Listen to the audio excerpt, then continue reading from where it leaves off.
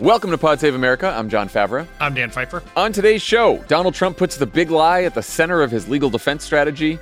Joe Biden makes his case in the economy. And later, Representative Dean Phillips stopped by the studio to talk with me and Lovett about his long-shot campaign for the Democratic presidential nomination. Lively interview, Dan. Lively interview. I heard it described many ways. I'm excited to hear it. All right, but first, the battle for second place in the Republican primary just got even more interesting to the 100 or so people paying attention. Nikki Haley has nabbed the endorsement of billionaire Charles Koch's Americans for Prosperity Action. The Koch network's political arm spent $500 million in 2020, and they're now making a last-ditch effort to help Republicans move on from Trump by backing Haley with a huge ad campaign and thousands of field organizers. The group said in a memo that their early state polling shows, quote, growing support for Haley and shrinking support for DeSantis. Hate to see it. But both candidates are still 20 to 30 points behind Trump, whose campaign reacted to the news by calling Haley a pro-China, open borders, globalist bird brain. Meanwhile, Haley just launched the first television ad of her campaign. It's part of a $10 million buy in Iowa and New Hampshire. Here it is. A president must have moral clarity and know the difference between good and evil. It's time for a new generation of conservative leadership. We have to leave behind the chaos and drama of the past and strengthen our country, our pride, and our purpose. How much do you think the Koch endorsement actually matters at this stage in the primary? First, I want to stipulate that nothing says more about Republican politics right now that she doesn't take a side on whether good or evil is bad. You just have to be able to distinguish between the two of them. Yeah, she wants to leave herself open to those voters who might be evil curious. Yeah, just which, as it turns out, is a majority of Republican-based voters. As the polls show. Yes, yeah. I will say that it is likely that this Koch endorsement will unlock some additional money for Haley's super PAC, which is great for her consultants, who will make even more money making shitty ads like this one, because there are a bunch of anti-Trump Republican billionaires who love his tax cuts and in cutting regulations, allowing him to pollute and kill people more, but are uncomfortable at having to talk to their grandkids at Thanksgiving about all of his racism and embarrassing stupidity. And a lot of those people back DeSantis. And I think Koch is sending a signal to them saying it's okay to come in and give money to Haley. Haley's our best chance, even if it's not a great chance.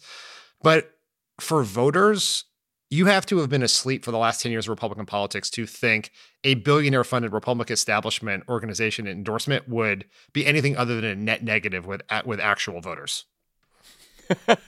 Yeah, and also the Koch network, their positions are, it does align with Haley, but it's part of the, pre-2016 Republican Party. They're like for immigration reform, right? And so it's just, they don't really represent the MAGA movement in any way. And by that, I mean like what voters who like Donald Trump really care about. It's not really aligned with the Koch network. Right. But you're right. She's going to have a bunch of money now. And I think it means more in terms of like the race for second place than anything else, because it just shows more money people are moving away from Ron DeSantis. And I do think she's now consolidating the anti-Trump part of the Republican Party, which again is like, a third of the voters and probably a bunch of the donors. Just one more note on the Koch network is they have been opposing Trump and Trumpism and Trump candidates since 2015. How's that working for them? I mean, good for them for trying, but sort of. It's not going that well. I'd rather them be doing that than backing Donald Trump. But beyond that, so what's your strategy if you're Nikki Haley's campaign right now?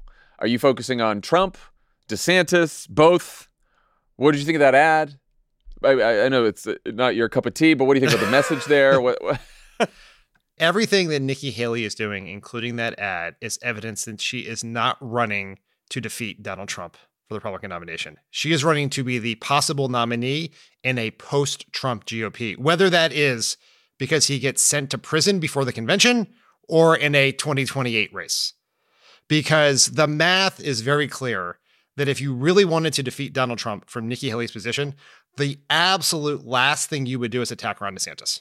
The way to, if Nikki Haley is, as you pointed out, the universe of potential voters for Nikki Haley is like 33% of the electorate. So what you need DeSantis and to do is to split the MAGA vote with Trump. And that is evident in all of the polling. Like NBC did this poll earlier this month where they asked every Republican primary voter their first and second choice. Unsurprisingly, Donald Trump has 71% of first and second vote combined. Ron DeSantis has 54% combined, and Nikki Haley has 28% combined. So what you need for Haley to succeed, she needs some of those people who have Trump 1, DeSantis 2 to go to DeSantis 1, Trump 2. But by attacking DeSantis, she's making it easier for Trump to succeed. So what I would do there is, I wouldn't say I would go head on against Trump. I would run better versions of this ad. I would try to make myself seem more electable without saying Trump's unelectable. I would try to consolidate that 33% and then potentially have my now super well-funded super PAC run as attacking DeSantis from the left, saying he's been too tough on immigrants. He's been too mean to trans kids, or he's been too tough on free speech or whatever, cancel culture, or whatever else to be elected. Beef up his MAGA credentials. Yes. Yeah. I mean, look, this is all a long shot, but what she's doing, right? Stipulated. Yeah. Like, I mean, the longest of long shot, right? This is like Hail Mary from the 3-yard line, but what she's doing is clearly not a plan to come in first. It's a plan to come in second in the hopes that number one goes to jail. Up until now, I assumed that she was attacking DeSantis because, I don't know, he was in her sights, right? Like he was punchable. He's very punchable. Right, and punchable, and he's second place, and now that she's firmly in second place, I would expect her, if she does want to win, to not attack DeSantis and to sort of go after Trump. I also expect, I'm wondering if in this next debate I would expect her to get a little bit more MAGA. Because now so that NBC poll that you cited, it shows that her first and second choice voters are disproportionately college educated and moderate. So again, she's consolidating the anti-Trump wing of the party to the extent that she gained on DeSantis. It was mostly moderate to liberal Republican voters, or people who call themselves moderate to liberal who are Republican voters, and college educated voters. So that's what he lost and she gained. But now, if she wants to dip into that, again, there's the 30% that's the hardcore MAGA base, but that 30% in the middle that likes Trump but is willing to entertain alternatives. If she wants them, she's got to be careful of not appearing too, globalist rhino, which is what the Trump people are now trying to define her as. And Ron DeSantis is going to try to define her as. So I would bet that in the next debate, you have to imagine DeSantis is going to start attacking her. It's going to be tempting for her to get into a back and forth with DeSantis. But she also probably wants to take on Trump a little bit at that debate. But she also wants to keep the MAGA people happy. So I think this is why this is a bigger structural issue for any of these candidates more than about their individual personality and strategy, because they're just trapped in this party that is in the thrall of Donald Trump. Right. This is nearly impossible under all these ways. And this was always Trump's to lose. And he tried really hard and still couldn't lose it. But there are better strategies than the one she's employing, which is why I think she's going for second. I think she just doesn't know what she's like. I think she wants to win. I think she's still thinking, if I can pass DeSantis in Iowa, then in New Hampshire, maybe the Republican electorate is a little more anti-Trump, moderate, independent, college educated than in Iowa. So maybe she can win New Hampshire, or maybe she gets just a close second in New Hampshire, and then she bets it all on South Carolina. Also, pull out of Iowa. Oh, you think pull out of Iowa? I mean, it worked for John McCain. Yeah. And then what happened? So let's talk about South Carolina, because the polls show her trailing Trump by double digits in her home state, where she served as governor. The pro-Trump super PAC, Tony Fabrizio, Trump's longtime pollster, so take it for a grain of salt, but just did a poll there in South Carolina. 53 Trump, 24 Haley, 11 DeSantis. But then when you do a head-to-head of just Trump versus Haley, which it could be by the time we get to South Carolina, Trump wins 64-31. So he expands his lead. For the exact DeSantis reason we talked about.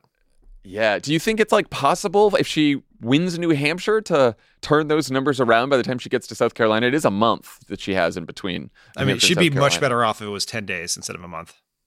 Oh, yeah, because then you want momentum. Then bird brain really sticks. Well, you just yeah.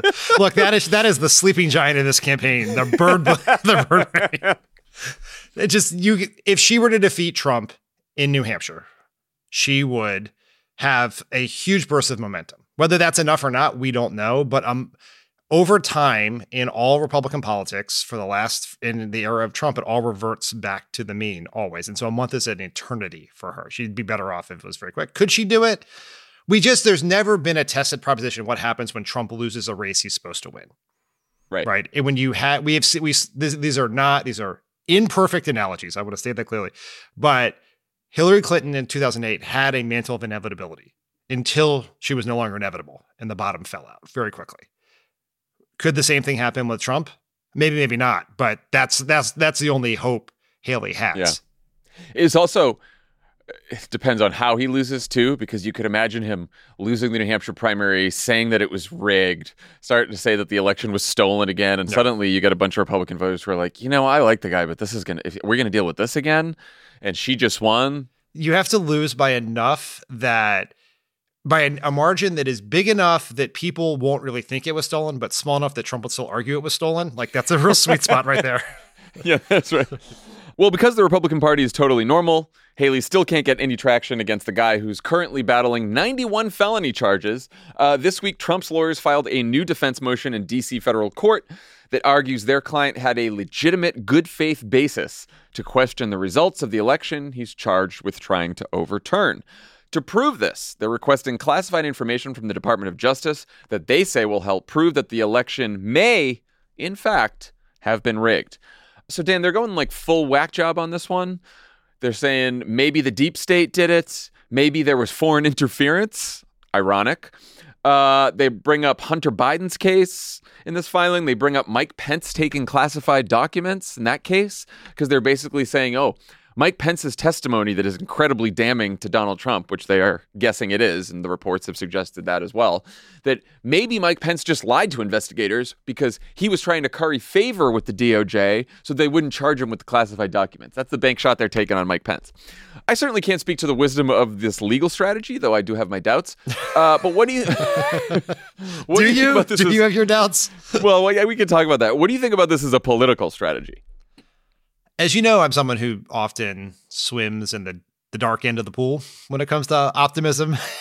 And nothing has made me more hopeful about 2024 than this article. The idea, really? Well, the idea that Donald Trump would use the most high-profile moment of this campaign, because it's arguable that the handful of days of Donald Trump's January 6th trial, were it to happen on schedule, would be as big a news event as the convention speeches and the debates. And that he would use that to argue his insane election conspiracy theory, which is a net negative for him with the overall electorate, is such a gift for Democrats, I can hardly take it. Don't you think that everyone already knows that Trump is an election denier and that it's sort of baked into his approval ratings? And yes, the trial will remind them of that, but either way, the trial was going to remind them of that because the whole trial is about him trying to overturn the election and denying what happened. I mean, there are two ways that this is argued, right? One is that they can't convict him and he didn't really try to overturn the election. The other one is, I tried to overturn the election because the election was stolen, and here's all my crazy ideas for why the election was stolen, which is what they're essentially saying they're going to do. And then there's one of other two theories of the overall election. One is people have a great memory of what it's like to have Donald Trump as president. They have not forgotten it. They have then compared it to what they think of Joe Biden as president. They've decided they now like Trump more than ever before, or there is some sort of amnesia. Absence has made the heart grow slightly fonder among some segment of the electorate. If that's the case, this is a great reminder of why everyone turned on Trump. And so I think that matters a lot. And the polling on this is very clear, right? In that New York Times poll that everyone loves to hate, they actually ran this very smart experiment. Not me, Dan. You know how much I love the New York Times polls. Are you? I saw someone use this one in our Slack. Are you a conehead? You're a conehead. I'm a conehead. Not being sarcastic. You know how I feel about them. They're great polls. Yes. They're not infallible, but they're some of the best there is. I am also a conehead. Put that in the merch store, people. But they ran this experiment where they tested a generic anti-Trump Democrat against two versions of Republican. One who said the election was stolen, and one who said that we should move on from the election was won fair and square and we should move on from 2020. That latter one, the one who accepted the election results, did 12 points better than the election denying Republican. And so Trump is somewhat unique in this. He's not a generic Republican, but anytime he's talking about the election being stolen is good for Democrats. There is a little bit of nuance to the legal strategy that I think is worth talking about when you sort of dig through the filing. What they're trying to persuade the jury of is not necessarily that the election was definitely stolen, but that Trump at least had reason to question all the people working for him and all the people in the federal government who told him it wasn't stolen. And they're going to allege political bias. And so they are doing what Trump always likes to do, which is just like fuzz up the truth so people don't know what to believe and tell the jury, look, I'm sure they'll say to the jury, you don't have to think that the election was stolen to think that Donald Trump is innocent of what they're charging him. All he was trying to do is say that there were reasons to question the results, and he just wanted to continue questioning them right up to the last minute because he genuinely thought from X report or this report that, there was going to be foreign interference or this or that there might be a chance that it was stolen. And we can all move on from the fact that the election happened and Joe Biden's the president, but at least he had the reason, at least he had good reason to question what happened. That is a theory. I'm not sure that's a legal theory. Doesn't comport with the law, which does not. If you erroneously think the bank has $10,000 of your money, you can't go to the bank and steal it. Correct. Right? Correct. So there. But I do wonder if it runs into some speed. Like, yes, I don't think that. I do not believe. At the end of the day, a man who very much does not want to go to jail is going to have his lawyers go up there and instead of trying to find real ways to defend him, just present, have the cyber ninjas testify, right? I don't think that's going to be what happens here. The ghost of Hugo Chavez. Yes. I don't think it's not going to be that funny, but if the thrust of it is the election was really stolen, because Trump may insist they make some part of that case, even if it's just sort of on top of the other legal theories. That is from a political perspective. Like I said, we can't speak to the legal part, although we'd be willing to if people would take it seriously. Is different than the federal government is persecuting me because of my political views. Well, it's also, that's the political strategy too. Yeah. And part of the legal strategy here is going to be, they are persecuting me for my political views. They know damn well that there was reason to question the election results, but it was all a conspiracy by the deep state and the Biden administration, blah, blah, blah, blah, blah. That's all they want. That's the political strategy. And it's also, the other part of the legal strategy here is, remember, they're asking for a bunch of classified information. And slow it down. So if a judge granted that, they could slow it down, right? And I don't think it. Presumably she won't grant this crazy request, but maybe then they appeal it. And the whole game here is to delay, because they know they have now successfully done that in his classified documents case in Florida, thanks to Judge Cannon. Although there was some interesting news on that. ABC reported yesterday that a Trump attorney told prosecutors that she warned him, quote, "It's going to be a crime if he refused to comply with the subpoena for the classified documents," and he said he understood. He is so lucky that he has Judge Cannon in that case, because that to me, again, not a lawyer, but is the most like legally open and shut case of all of them. Oh, for sure. Like, hey, you're sent a subpoena. You have to comply. Otherwise, you go to jail. Lawyer tells client. Client says, I get it. No, I'm not complying. Yeah. Yeah, and also, you can't take classified documents out of the White House, and you take classified documents out of the White House, and they find them in your possession. You're done. Yeah. God, I hope she does. I mean, we don't know when that trial's going to end up. We know it's going to probably be pushed from May, but I don't know. Maybe we have September. Maybe right around the debates. Maybe it's in our 2025 plan. We don't know. Trump also launched a national campaign ad this week attacking President Biden on the Afghanistan withdrawal. Let's take a listen. As commander-in-chief, he always had his soldiers' backs, was always there to support them and their families. He kept his promise to keep them out of endless wars and to never forget about them after they served. America learned having a weak leader can tragically lead to American deaths, which is why America needs strength now more than ever. So I have to admit, when I heard the first couple lines of that ad, I almost started laughing just because I thought it was like a parody, because it was like the service members know that Donald Trump has always had their back. It's like the guy who attack Gold Star families, who said he didn't want to be photographed with wounded veterans because he was uncomfortable, who attacked John McCain both when he was alive and after he died, and attacked specifically his service. I mean, it's ridiculous. But obviously there was a reason to air that, and it was partly because of, I guess, the Biden part of it. But what did you think of that ad? I think it is one of the least subtle, most explicit, and probably effective ads I've seen in a while. Donald Trump believes he is going to win this race on strength versus weakness. That is how he thinks about everything in life, right? It is power dynamics. And this is largely, sorry, Elijah, an audio medium still. And so most people didn't see the ad, but one of the things is Biden tripping up the stairs of Air Force One, right? This has been the strategy for years. Checking his watch. His watch. That is an Easter egg for the true MAGA heads.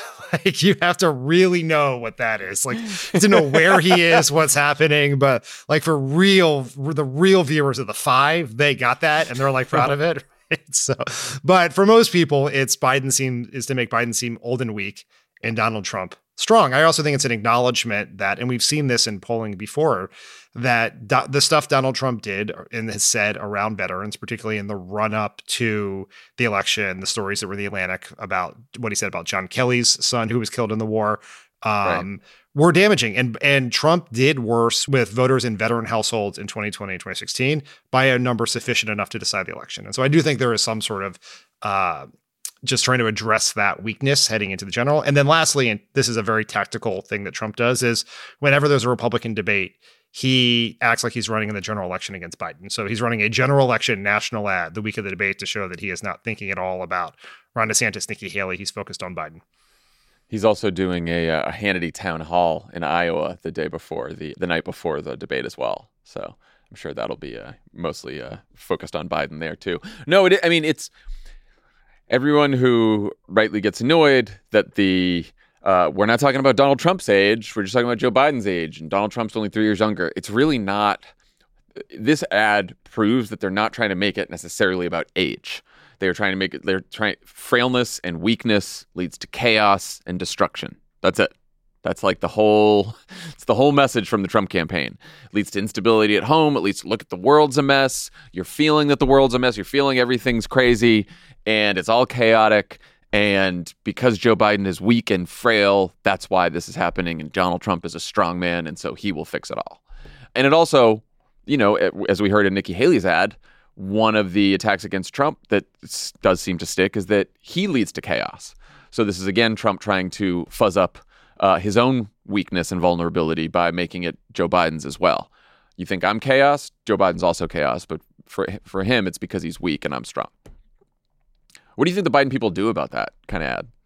I mean, they don't respond to it, but like what the general message that they're trying to it's what the thrust of the entire campaign is. It is Joe Biden has to pass a threshold for voters who are concerned about his age, that he has the capacity and the vigor and the strength to do the job, not just right now, but for the next 4 years. And that's what the campaign's going to be about. That's what the State of the Union is about. That is what the convention speech is about. That's what the debates are about. Like, I hope that in the ads that Biden campaign runs, you see a lot of Joe Biden talking, right? And that is not going to be as persuasive to swing voters as in terms of messaging as ads that have real people telling stories. But the people who are going to decide this election, as we talked about 1,000 times on this podcast, do not engage with political news. So they never see Joe Biden speaking. So they're going to have to, in their ads, pay to show people that. And so that's all what it's about. It's not like respond to this specific ad. And I also think there's a redefinition of strength, both in how you talk about Trump and making him seem weak and making him seem like a weak, scared bully who picks on people, who divides people, and defining strength on what he's accomplished, what he's gone through in his life, what he's dealt with, how he's managed these crises. Is you're going to have to narrow the gap on that and show that you can be strong and decent, right? And not a bully and an asshole, which is sort of what the contrast is. And that's kind of what it was in 2020. And Biden did it very, very well. He's going to have to redo that with more baggage this time because people care a lot more about his age now than they did then, according to polls. And because he's an incumbent, not a challenger. Yep. And we like to blame everything on the incumbent president.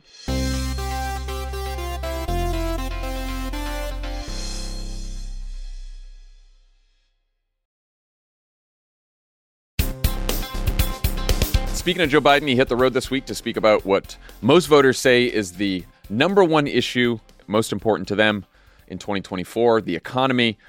Since most voters also disapprove of the way Joe Biden's handling the economy and think that Donald Trump would do a better job, the president is stepping up his attempts to make sure people know about his long list of significant economic accomplishments. He visited a wind turbine manufacturer that's creating 850 jobs thanks to the Inflation Reduction Act.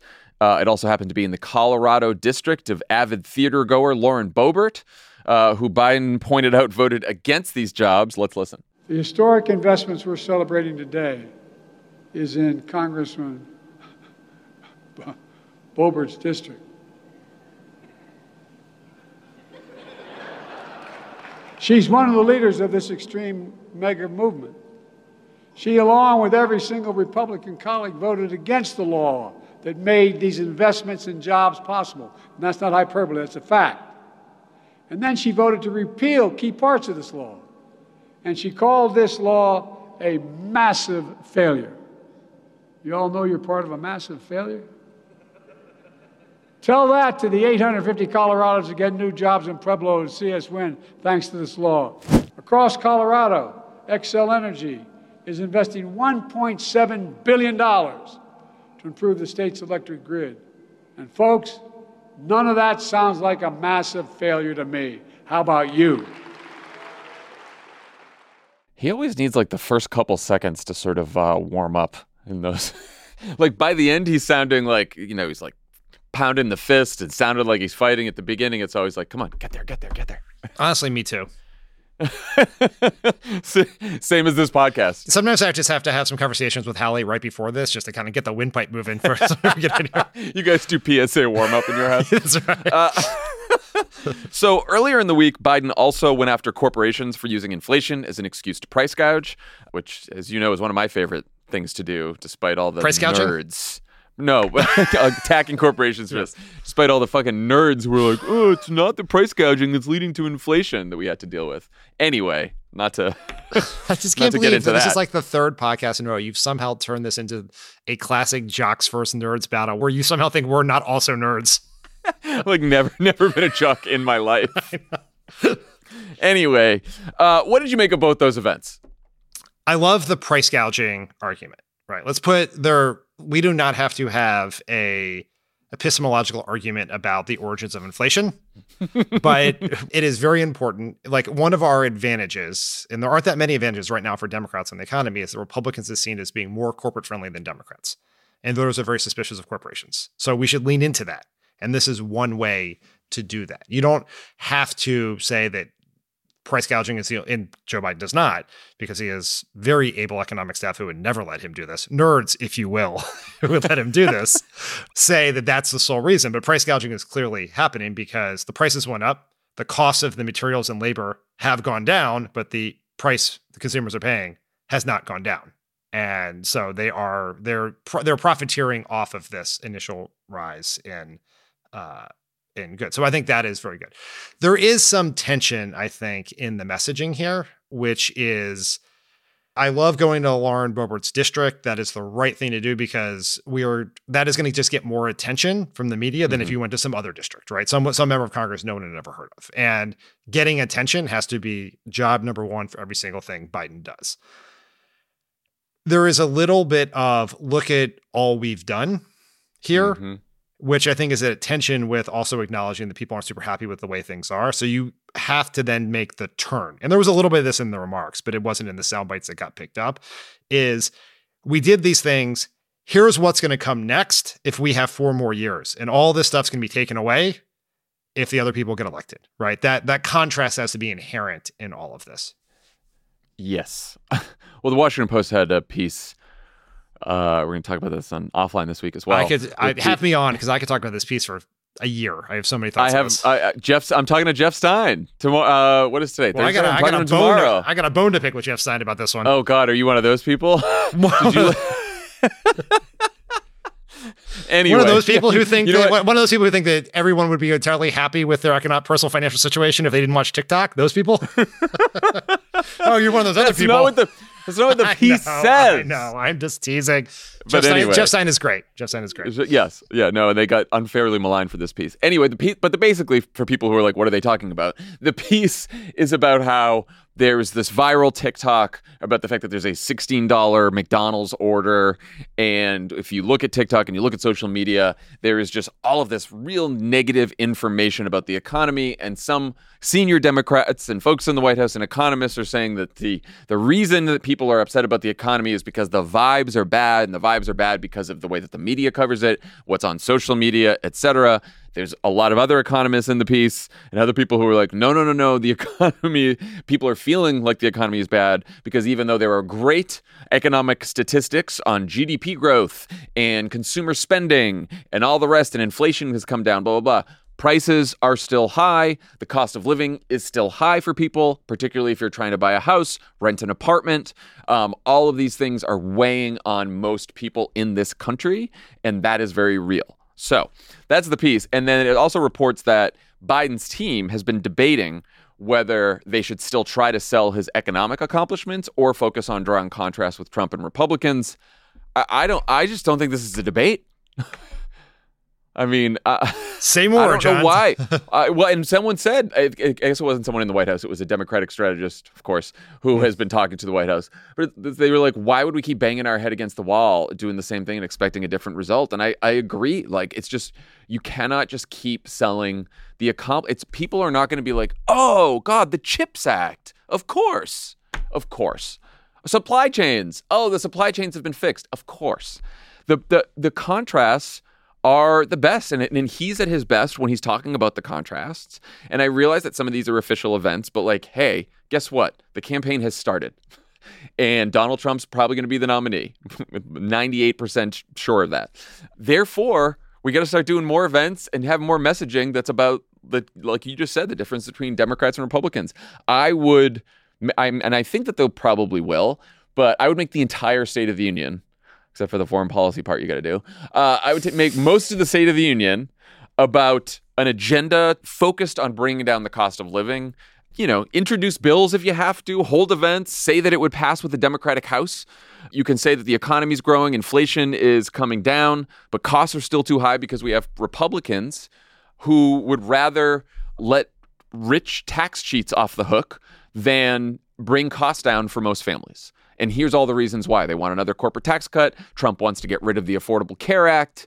They want to gut Medicare and Social Security. Here's what we want to do. Here's my agenda to bring costs down for people paying for college, for people trying to buy a house, for people trying to rent an apartment, for people trying to care for their children. This is my agenda, and this is their agenda. And you just do it like over and over and over again. Yeah, I agree. So 3 pieces of general advice for Democrats on this. 1, we do have to meet people where they are on the economy. Like, I know that we're in this very binary debate where it's either the economy is great and people would only realize it if TikTok and CNN would tell more positive stories about the economy, or those things don't matter. And the truth, what I think, and I think was the actual point of the original Jeff Stein, Taylor Lorenz piece that has generated so much controversy, is what's happening in social media and in the news is making the problem of the economy worse, but it's not the problem.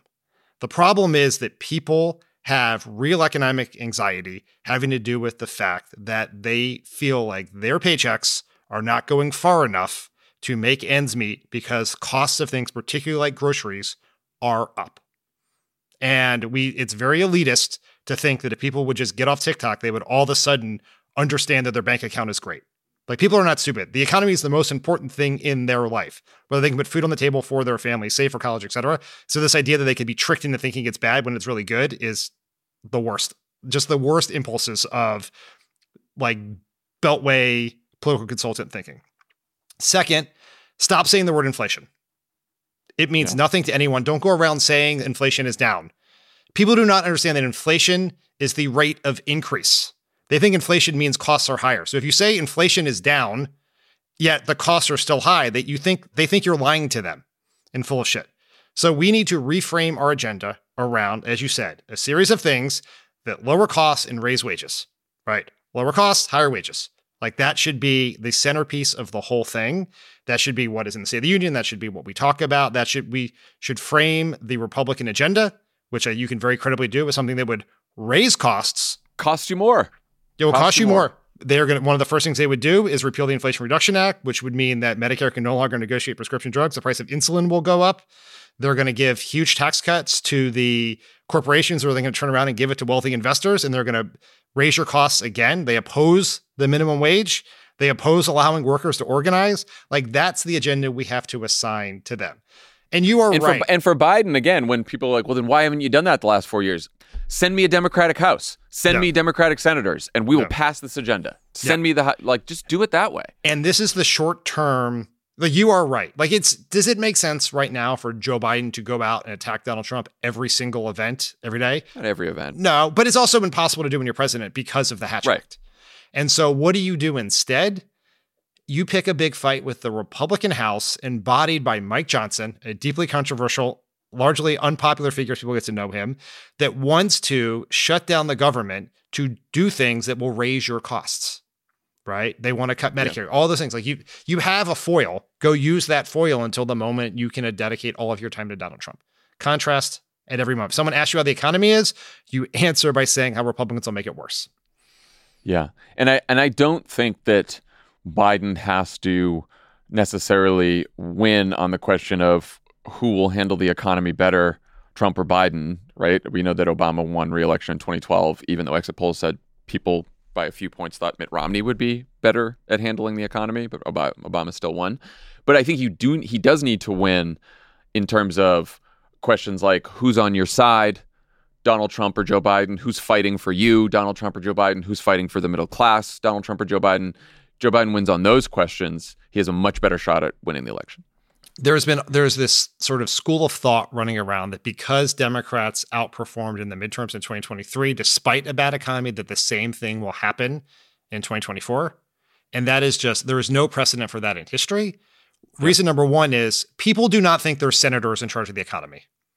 They may take their anger out on the party in charge if they're unhappy with the economy, but there were not people sitting there going, man, worried about inflation. Is John Fetterman going to go vote for the right thing, or Dr. Oz? They just don't, that's not how they think about the Senate and the House in any way, shape, or form. That is how they think about the president. And once again, for you coneheads out there, in that New York Times poll, they asked people, what's more important? Social issues, like specifically they listed guns, democracy, and abortion. And they asked the question that way so that people on both sides would think about it, right? Because if you could be a right-wing person who cares about guns and abortion, right? Or economic issues like jobs, costs, et cetera, economic issues won by a huge margin, and by a much larger margin among people who did not vote in 2022.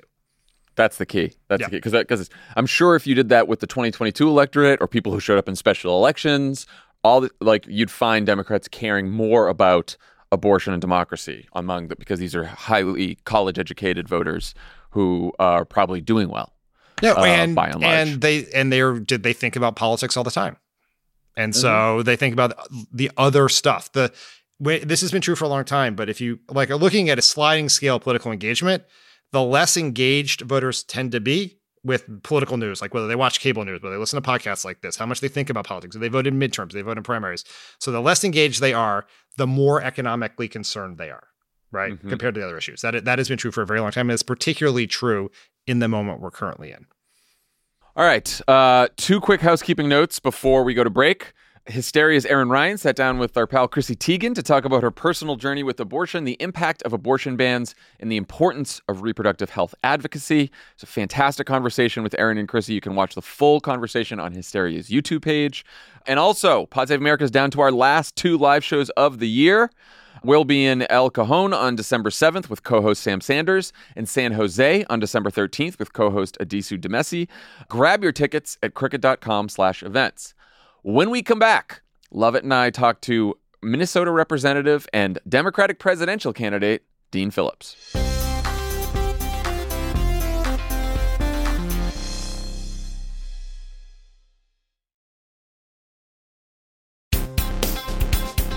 Joining me and Lovett in the studio today, he's represented Minnesota's 3rd district since 2019 and is currently running for president in the Democratic primary against incumbent Joe Biden. Representative Dean Phillips, welcome to the pod. Good morning, guys. Good to be with you. So just want to start by saying I completely share your anxiety about a Biden-Trump race. I do not dismiss the polls. And I'm not sold on the argument that a primary challenge would necessarily weaken Biden in a general, or the argument that Joe Biden is the only person in the country who could beat Donald Trump. But you have always been very complimentary and supportive of Joe Biden and his agenda. You voted with him 100% of the time. So is the only reason you're running because you're worried about the polls, and otherwise you're basically like a 54-year-old Joe Biden? Oh, that's painful.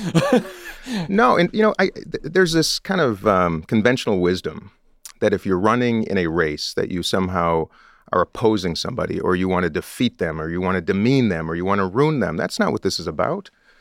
Can I start by just telling you a little about my background? Because I think Sure. here's why this, to answer your question, I think in a way that is more meaningful. I lost my dad in Vietnam when I was 6 months old, and he had no money growing up in St. Paul, Minnesota. His dad, my grandfather, died when he was a little boy, and he had to earn an ROTC scholarship to go to the University of Minnesota Law School. And he's sent to Vietnam right before I was born, and he was killed in a helicopter crash in Pleiku when I was 6 months old. And it was a few days after the moon landing. And I think about him looking up at the moon and seeing America at its very, very best, and looking down at his boots in Vietnam and seeing us at our very, very worst. And I think we're still facing those choices right now. Which America do we want to be? And I got very lucky. My mom was 24 and widowed, and I had to live with my great-grandparents for 3 years when I was just a kid. And my mom met and remarried a wonderful man who adopted me into a family filled with blessings, and I got lucky. I was a fortunate son, and I've lived on both sides of advantage. And I grew up recognizing how darn lucky I was, and went into business after a while and had some success. In 2016, I'm watching the election, just like you guys and the whole country. Never imagined in a million years that life would never be the same the next morning. And it was. And I woke up the next morning to my daughter crying in her bedroom. And she had just recovered from Hodgkin's lymphoma. And she's a gay woman. I didn't know that at the time. And she was crying. She was in fear. And I did not ever expect in this country, as a dad to those daughters of mine, that I'd see my daughter so afraid to be an American. And I sat at the breakfast table that morning, and I promised them I would do something. And I ran for Congress. And I flipped a seat that had been red for 60 years, beat a guy who had won by 14 points that night in 2016, and felt that, my father gave his life to the country. And if I was just going to observe and watch and sit back and entrust others and hand the keys, that I wasn't doing my duty. And I didn't raise my daughters to be observers. I raised them to be participants. And that's what I'm doing again. Donald Trump inspired me to get off the couch, to stand up and resist. But more than resist, to lead. And here he is again, 7 years later, going to return to the White House. At least that's my opinion, supported by the polls. Are they absolute? Absolutely not. I know that. And I know you guys have been a little less than complimentary of me, and I understand that too. But I do want you to know, I know, newsflash. This goes out. But I got to tell you, I'm doing what I did in 2017 when I ran for Congress. I'm trying to resist what I consider to be an existential threat to the country. It's not about that. It's about winning. It's about winning and defeating Donald Trump. And in the absence of a candidate in the Democratic primary better positioned to do so, by the way, it may be me, it might be somebody else. But my contention is it is not Joe Biden. That's all. And that's why I've been asking so many others to enter the race. I called Gretchen Whitmer. I called J.B. Pritzker. I did a public call for Kamala Harris, for Gavin Newsom, anybody.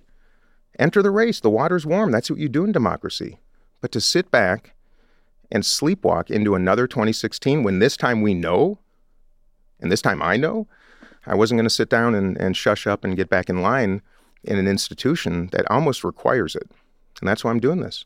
If we woke up next month, there's a new New York Times Siena poll, a bunch of other polls that suddenly show Joe Biden's numbers have improved and that he's beating Donald Trump. Would you stay in the race? I'm going to stay in the race until early next summer when the polls really matter, because, the contention is right now, hey, it's a year ahead of the race. What? They don't really matter now. Well, they do matter because of this. The filing deadlines are passing quickly. California was yesterday, right? You can't get into this race at a certain point. So I think having a reasonable alternative in the Democratic primary is healthy. It's not about, that's all. So to answer your question very directly, no, I'm not going to drop out if there's a poll that showed, by the way, the most recent approval numbers came out this morning. The lowest in his presidency, again, 37%.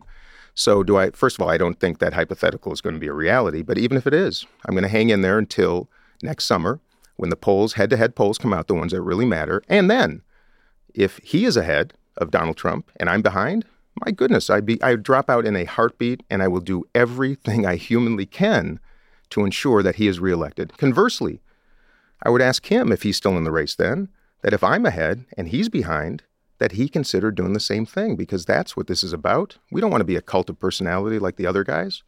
That's the problem right now. What are some of the big decisions or actions Biden has taken over the last few years that you disagree with? I wouldn't say there's any actions I've disagreed with. I would say there's so much more to do. And I'll tell you what is completely unaddressed is affordability. By the way, great macroeconomic numbers again today, and I celebrate him for it. But the fact of the matter is that is not translating to people who are really suffering right now. With the disparities in income and wealth as graphic and wide and growing as any time in our history, which we all know ultimately leads to the demise of democracies, these are existential threats. It's not just Donald Trump. Yeah. It's the lack of action in certain areas. And again, we can have a long conversation about, I support the president. There are areas that I differ with him. There's no question. But there's nothing that he has done to which I've taken exception. I do think there's a lot more to do, and it's going to take a new generation. And by the way... Do you think he could have done more on affordability? I do believe, yes. Like what? What do you think he could have done? First of all, let me start with the tax code. So I come from Minnesota, where we don't tax clothing and groceries. Very progressive, Minnesota progressive. We're blue in a sea of red, you know that. Yeah, I think starting with the tax code, and by the way, I know the president can't wave a magic wand and get anything done. Got to work with the Congress. And as the second most bipartisan member of Congress, I have some credibility in that area. And so to answer your question, a president cannot wave a magic wand. But when Americans are suffering the way they are, red and blue, I do believe there's a way for a president to work with conservatives in this case to do better, starting with the tax code. Why do we afford deductibility benefits to corporations that we do not afford to hardworking families? The necessities, Minnesota, groceries and clothing. Why do we not allow people to deduct those expenses, the necessities?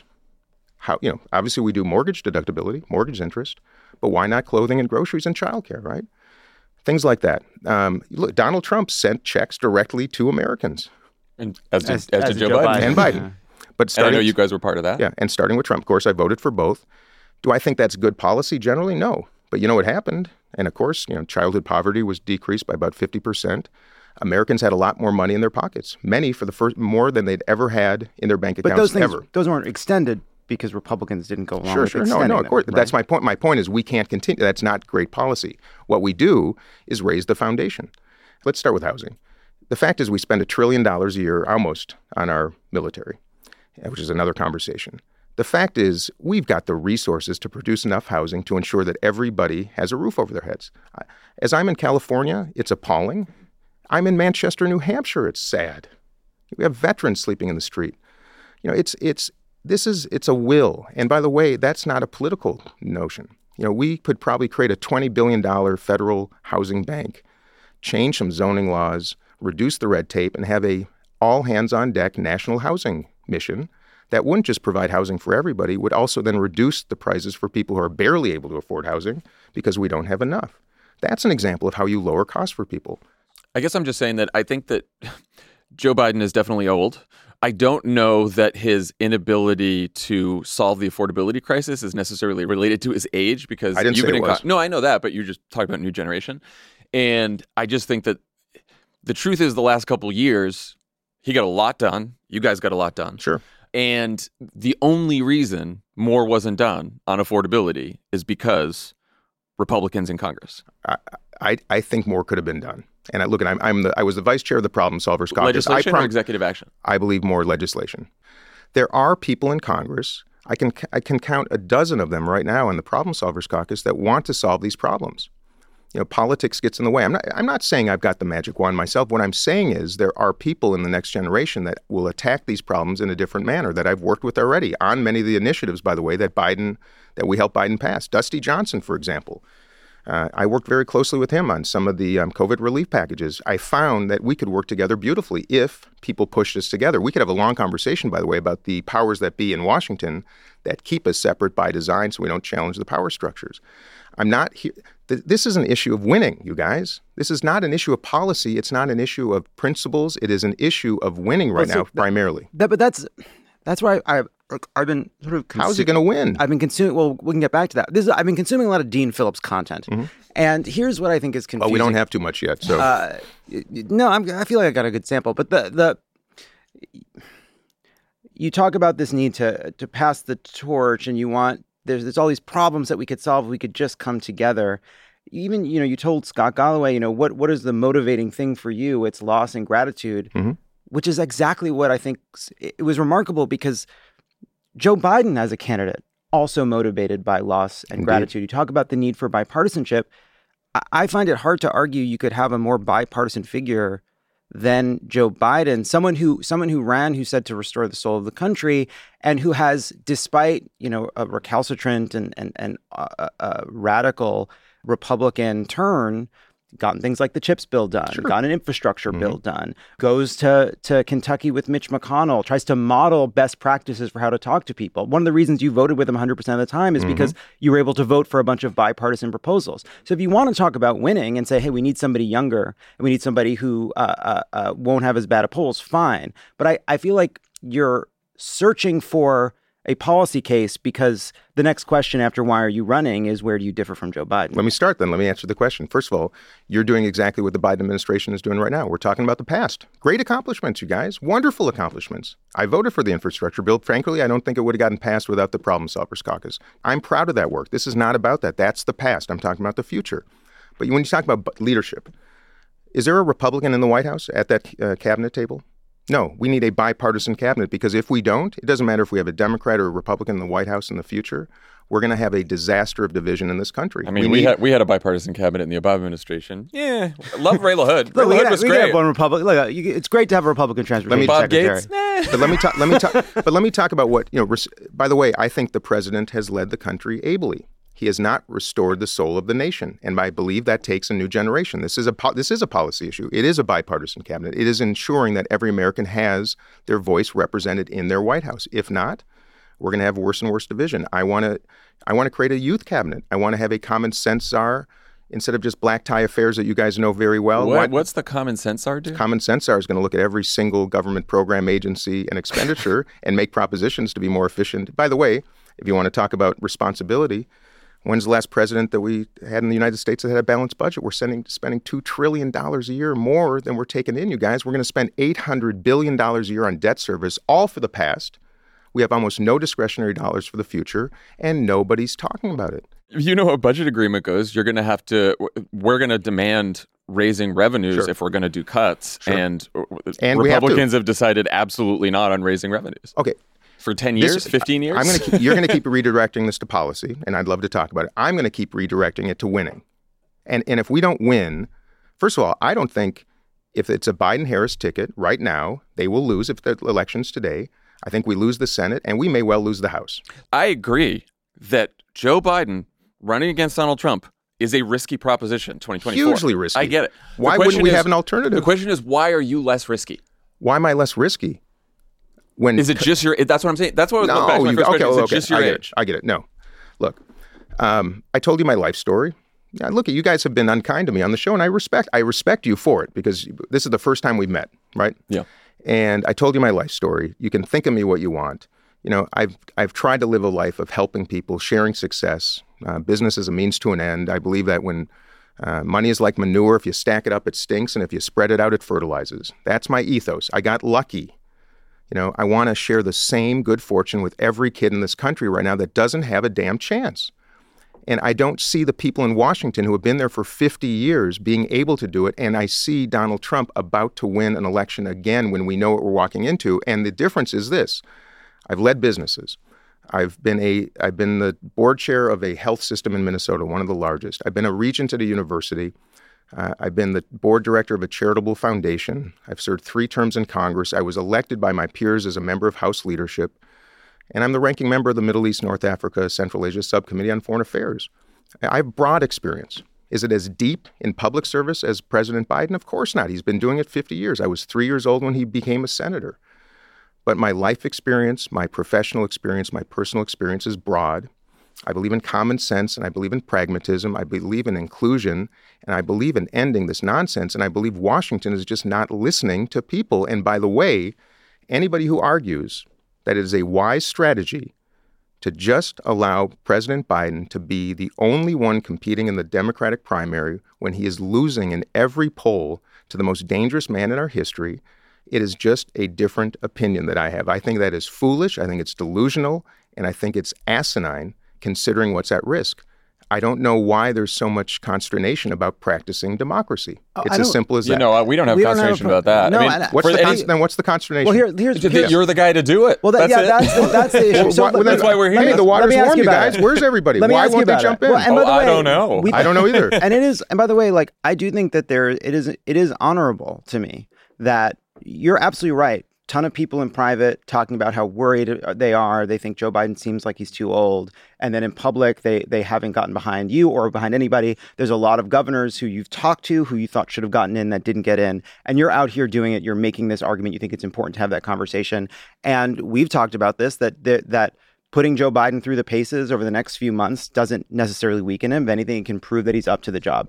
But forget talking about the sort of the broader context of why people didn't jump in or not. You're here. And what would you say to a voter who says, okay, I'm concerned that Joe Biden seems as though he's too old, but I can't take a chance on someone who's only been elected in a suburban Minneapolis district that leans Democratic. I need to know that I'm going to put if the goal here is to win, if the question here is electability, why on earth would I take a chance on someone who's never run outside of this one specific place and is untested on the national stage? How many presidents in recent memory did Bill Clinton run anywhere besides Arkansas? Were his numbers even as high as mine right now, just 1 month into guys, come on, you know the truth about this. This is, first of all, I can put together a coalition that I don't think any Democrat we've maybe discussed or might be on your minds that can. The independent coalition, the moderate Republican Never Trumper coalition. By the way, I flipped a red district that had been in Republican hands since 1958, beat a guy who had won by 14 by 12. I know how to do this. But it was a D+8 district. I mean, it was a lean Democratic race. Guys, it's D+8. You can do all the butts in the world. I'm just saying. It was held by Republicans for 60 years. Thank God you flipped it. All I'm telling you is I've won. I've run in 3 races. I've won them all. I've won in primaries. The president has lost the ability to build a coalition of the people needed to win a general election. That's my contention. I may be wrong. The data says I'm right. But furthermore, that's all I'm saying. Come May, June of next year, let's just see what the head-to-head polls say. If I'm ahead of Donald Trump and President Biden is behind, what would you guys say then? And we're the only two in the race. Would you say that I'm the better choice or he is still? Well, answer that. Yeah, no. Well, you're talking about May or June. At that point, most of the delegates will have been awarded, so one of you will be the winner. At that point, I'd say whoever got the most delegates. Guys, but just look at it. It's a reasonable question. If there are if let's say I'm not in the lead with delegates, he is. Let's say he's still in the race, and let's say head-to-head polls come out that show me pretty handily beating Donald Trump and the Biden-Harris ticket losing. Would you say that it's still best to nominate Joe Biden to be the nominee? I mean, I wouldn't say that it's a good idea to upend the will of all the millions of Democratic primary voters who just voted already and said that they wanted Joe Biden instead of you. I think the way you have to beat Joe Biden is by beating Joe Biden. Yeah. No, but that's not I'm just asking you guys a simple question.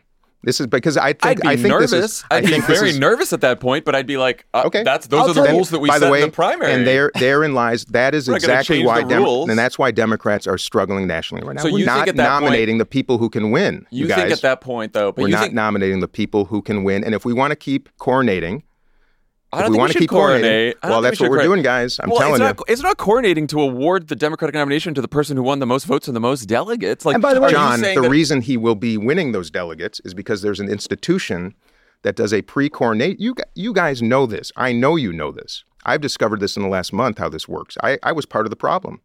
You guys know how this works. How does it work? You know how it works. There are people that want to pre-coordinate, that hand the kind of the keys, if you will. It was true in 2008. Thank goodness Barack Obama entered, and thank goodness we ran against these guys. Yeah.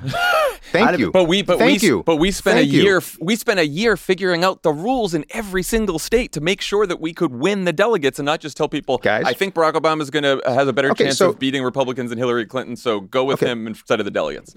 What I'm hearing from you guys is that I should have just sat down and stood in line and just let this happen. No. And that's fine. And No, I no, respect it. If that's how you feel, I totally We're respect not- that. I you're think here, I think you're we got to here practice because democracy. we're talking to you. Yeah. We're here because Yeah. we want to hear from you. We want But to hear why- your but why- case. And if Joe Biden was here, we'd be like, hey, man, how are you going to win? Well, good luck getting him in front of the press I know. or Well, you guys.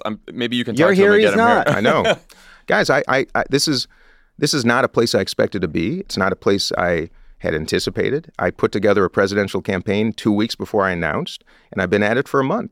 I think we need more we have a crisis of participation. I think it's good to have options. There is a primary no matter if I'm in it or not. There's Marianne Williamson.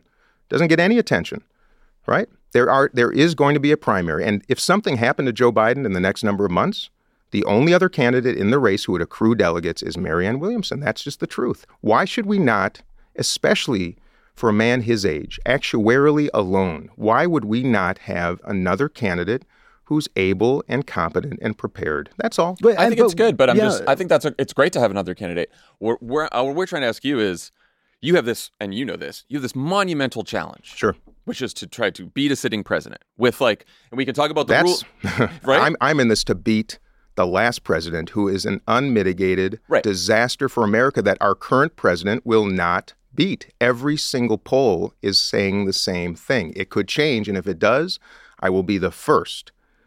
If he is better positioned come next summer, no matter what the delegates say right now, if he's better positioned, I will get behind him 100%. I campaigned for him last time. He has been in my house for a fundraiser that I held for the man in 2011. Yeah, no. I mean, guys, this is not adversarial. This is existential. But you And keep that coming is back why to- I'm running. Yeah, and by the way, you keep coming back to saying there should be a race. We want why would there not be a race? You're here. You're in it. We're just talking to you about why you should win. But we're not saying you should drop out today. We're not saying no one.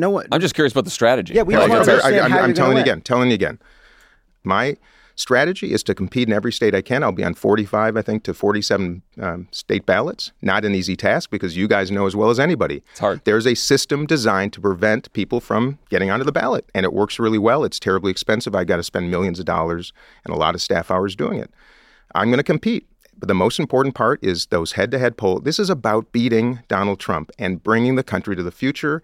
If it's Joe Biden come next summer, so be it. I will get behind him. But conversely, if those polls and over the next number of months I introduce myself, there is affection, there is growing support, and the polls show me beating Donald Trump, isn't that a good thing for Democrats and for the country? That's my contention, and that's my strategy. And I'm going to have a lot of policy propositions, guys, that are going to be, I think, very helpful to all Americans. You're going to see a lot rolling out soon. Everything from Social Security to affordability, cannabis and psilocybin. There's so much that we have to do.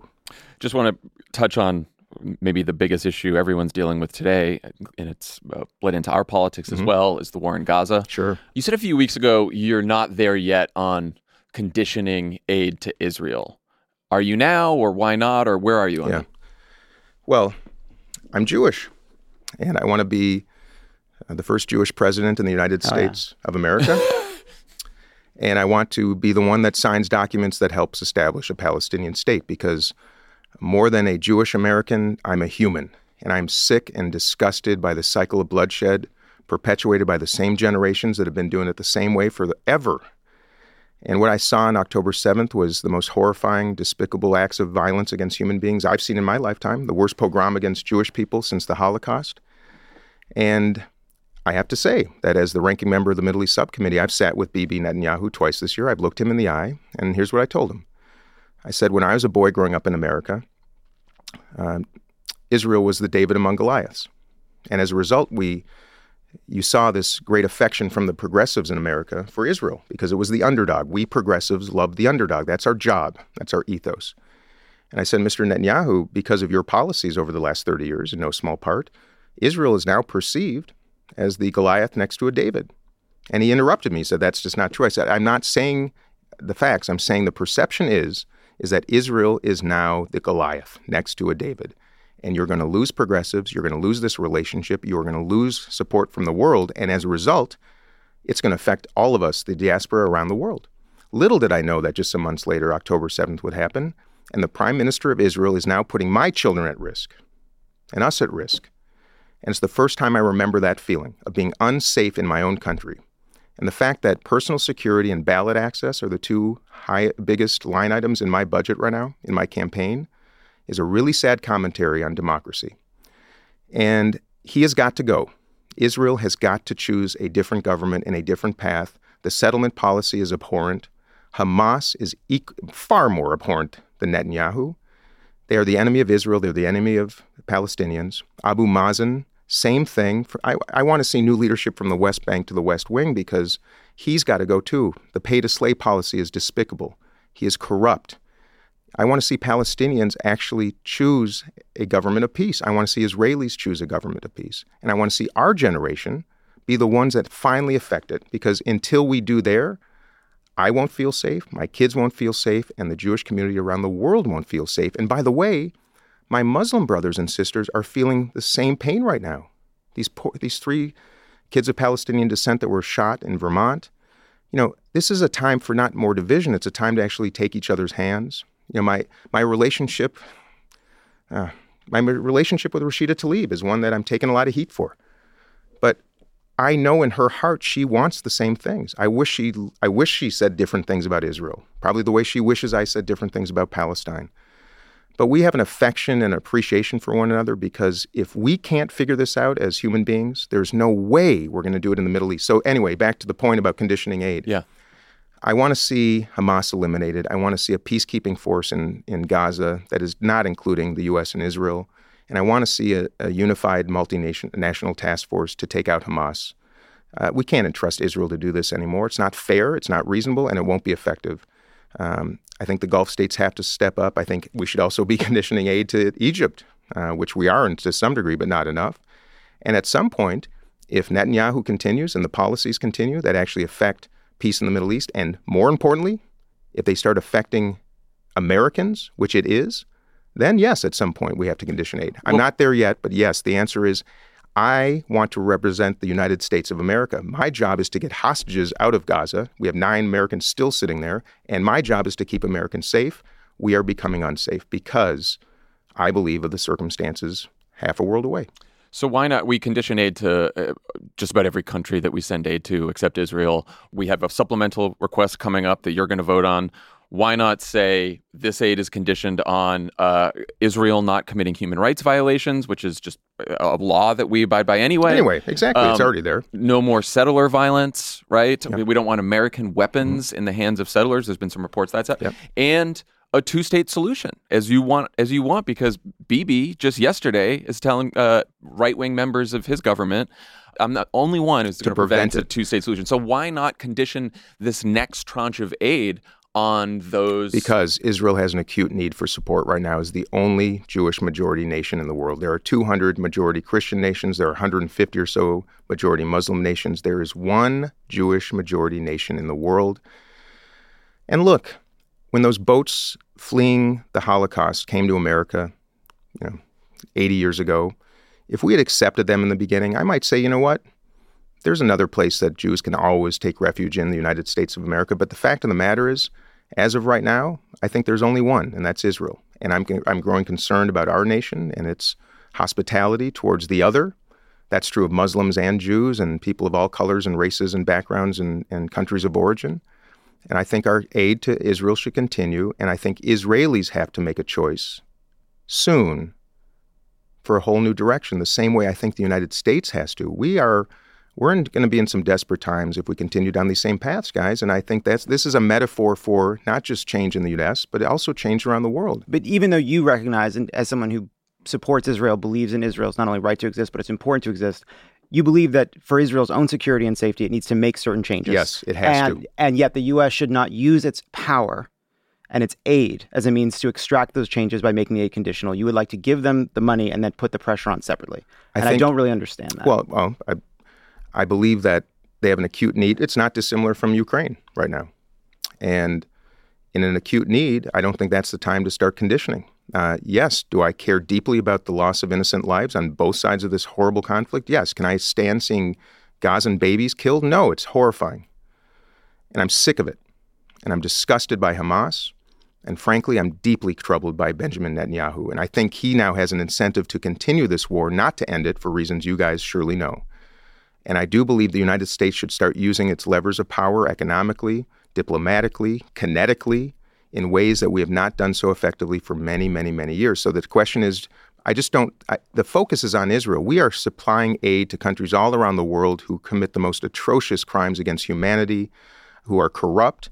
And I do believe we need to comprehensively assess how we use our foreign aid dollars, not to mention military support, yes. But I don't think at this very moment we should condition the aid until we give Israelis a chance to choose a new path, and frankly, equally importantly, Palestinians. And that means investment in civil society. That means a all-hands-on-deck effort to provide security and safety for both Gazans and those who live in the West Bank. They've not had a chance to vote since 2006. There's a whole generation that has been raised without even the chance to choose their leadership. And Israel chose a man who said he'd keep them safe. And the intelligence and military failures on October 7th are reprehensible. I'm just saying, guys, I'm a Jewish American. I care deeply about my Muslim brothers and sisters. I care deeply about Israel. I'm horrified by Israel's policies. I'm horrified by Jewish terrorism against Palestinians in the West Bank. I'm horrified by a settlement policy that absolutely has inspired this perpetual hatred. But I'm also optimistic about the possibility of working with my colleagues like Rashida Tlaib and with the Palestinian American community and with my friends and even foes around the world to bring a better future for everybody. And we've got to start by change. The same people doing it the same way, you guys, is not going to happen. That's how I feel. So when I was in college, I had a Brita filter. And what I would do is I would buy the cheapest vodka available, and I would put it through the Brita filter, and nicer vodka would come out. Are you aware of this? Are you aware that this works? No, and what a brilliant Brita. I'm amazed Brita didn't make that like one of their key marketing campaigns. Take your Popov vodka and make it into Belvedere. Is what you're doing on some level, like Biden has these liabilities, people perceive him to be a certain way. And what we need to do is find a way to change the brand. And you're trying to find a way to put a better brand on a lot of the kind of policies that Joe Biden would pursue. That's a really good point. The answer is yes. My background is in marketing. There's no question. And that's how I won an election in 2018 against all odds. That's how I intend to win this election. And most of all, yes, I'm so glad you brought it up. Democrats have to repackage. We have to rebuild a brand. What do we stand for? We have to repackage it. We got to choose words that make sense to Americans, that aren't so hoity-toity or divisive, or frankly, phrases that simply don't work. There is an opportunity, I believe, with packaging and articulation of key principles that, yes, can be invitational, not confrontational. Why is a good man who has accomplished so much losing to the most dangerous man in American history right now? Think about why. I mean, why? How is it another hour? How is it possible? How is it possible that Democrats right now are not easily winning national elections? How is it possible that we won the popular vote in the last however many elections now, and we won, but we won by 40. Joe Biden won by about 40,000 some votes. And you guys know this. No, of course. My point is this, guys. I mean, I believe in America more deeply than some do right now, and I believe that Trumpers are just waiting to be invited by a party that right now is offensive to them. Offensive to them, guys. Well, and by the way, I have a great deal of animus towards Donald Trump, and I was in the House chamber on January 6th when he subjected all of us, to the insurrection. I have animus towards him. I do not have animus towards most of those who support him. They're angry, like a lot of Democrats are angry right now, because they can't afford their lives. They feel unheard, mistreated, unappreciated. There's a geographic divide where Democrats are not even talking about rural Americans right now. We're not even trying to show up in places where people are actually wanting us to. And by the way, one of the great joys of my campaign is showing up in places where people aren't that thrilled when I walk in. And by the time I leave, they're surprised. Why don't we do that? Why don't we repackage, re-promote, re-articulate, reimagine, be that great Democratic Party that is inclusive literally, not just in our verbalization? And I got to tell you, I think the root of this is money. I think that in Washington, when my members of Congress are spending $10,000 per week collectively raising money, who do we raise it from? The wealthy and well-connected. Who's not being addressed and listened to and approached?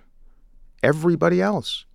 And as the only member of Congress who takes no PAC money and no lobbyist money, no member money, and doesn't have a leadership PAC, I find it hard to find colleagues to have dinner with in Washington because they're so busy going to PAC events, getting the white envelopes with the checks. And you've got tens of millions of Americans, Democrats and Republicans, saying, what the hell is going on here?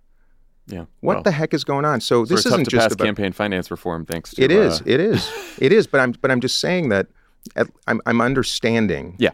And look, guys, I was part of the problem for years. I was the supporter. I was the enabler. I was the believer in a system that is working against Americans. Ostensibly, the Democratic Party that should be promoting debate, promoting participation, not suppressing, is doing just the opposite, guys. I'm just telling you the truth, and I'm frustrated by it. I still have faith we can change it.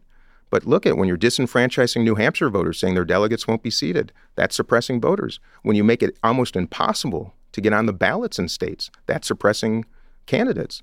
And when you say proactively there will be no debates in the Democratic primary, no matter who enters, that's suppressing conversation. That is dangerous. And to your point, yes, it's time for change. It's time to repackage. It's time to invite and use invitation instead of condemnation. It's not working. Do you think Joe Biden has an age perception problem? It seems to me, my sort of view of this from 30,000 feet is Joe Biden does seem very old, but by all accounts, he is an interlocutor in meetings who is strong. He is fully up to the job mentally and emotionally. On the other hand, Trump seems more energetic, but he's mentally and emotionally unfit. Mm-hmm. Do you agree with that assessment?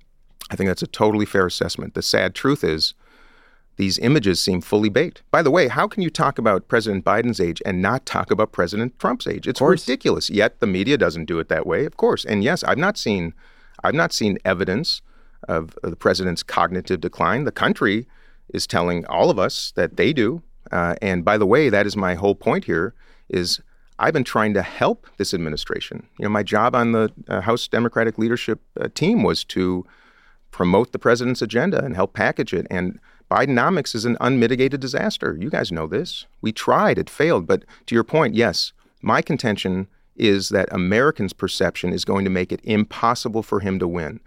And we can spend the next number of months talking about why or what he could do, but the fact of the matter is the numbers keep moving in the wrong direction. So that is exactly how I feel. And Donald Trump is cognitively ill-prepared. His character is appalling. He has no empathy. He's a narcissist. He's unable, incompetent, a weak human being, and cannot come anywhere near the White House. And we should mobilize to ensure we beat him, period.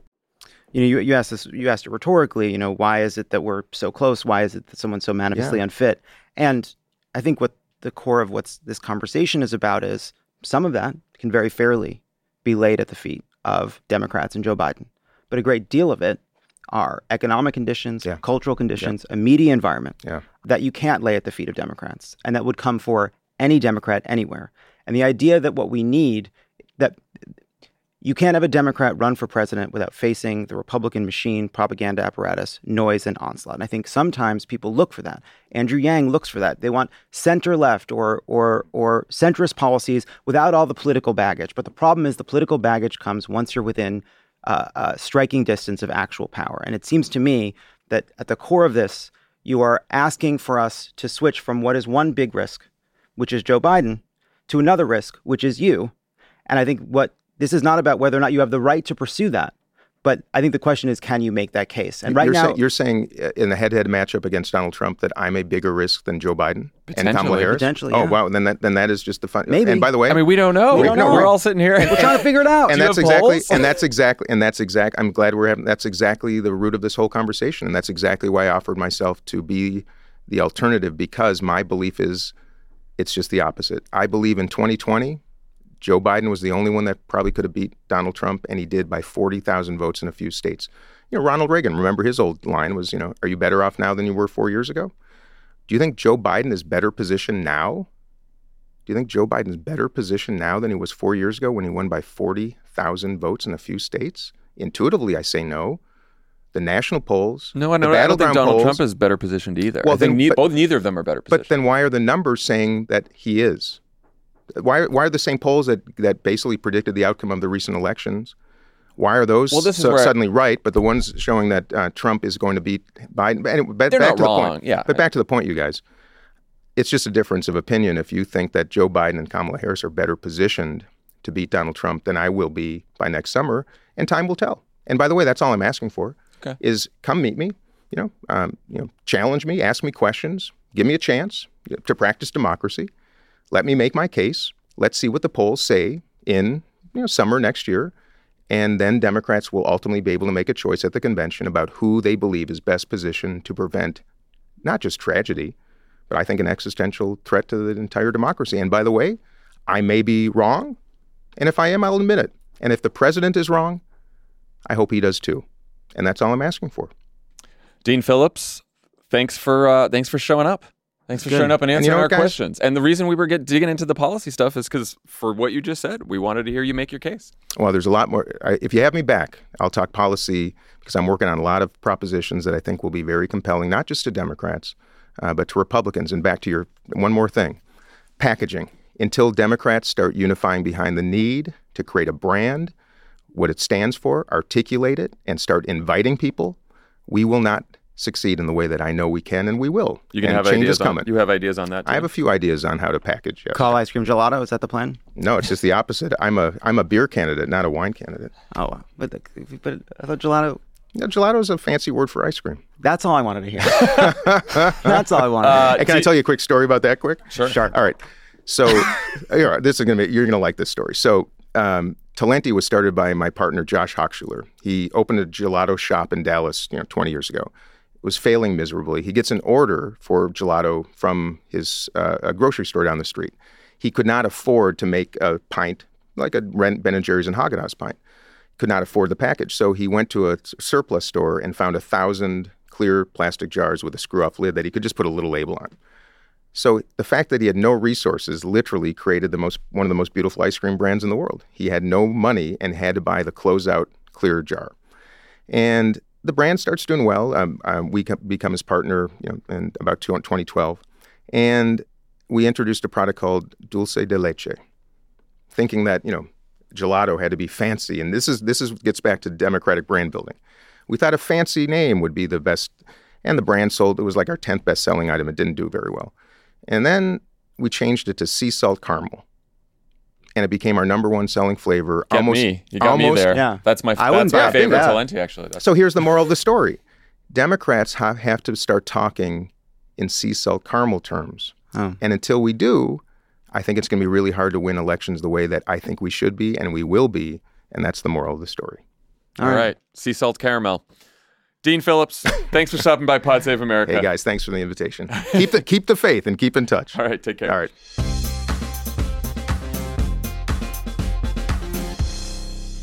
Thanks to Dean Phillips for joining, and everyone have a great weekend. We'll talk to you next week. Bye, everyone.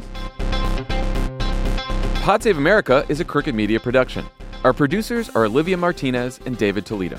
Our associate producer is Farah Safari. Writing support from Hallie Kiefer. Reed Cherlin is our executive producer. The show is mixed and edited by Andrew Chadwick.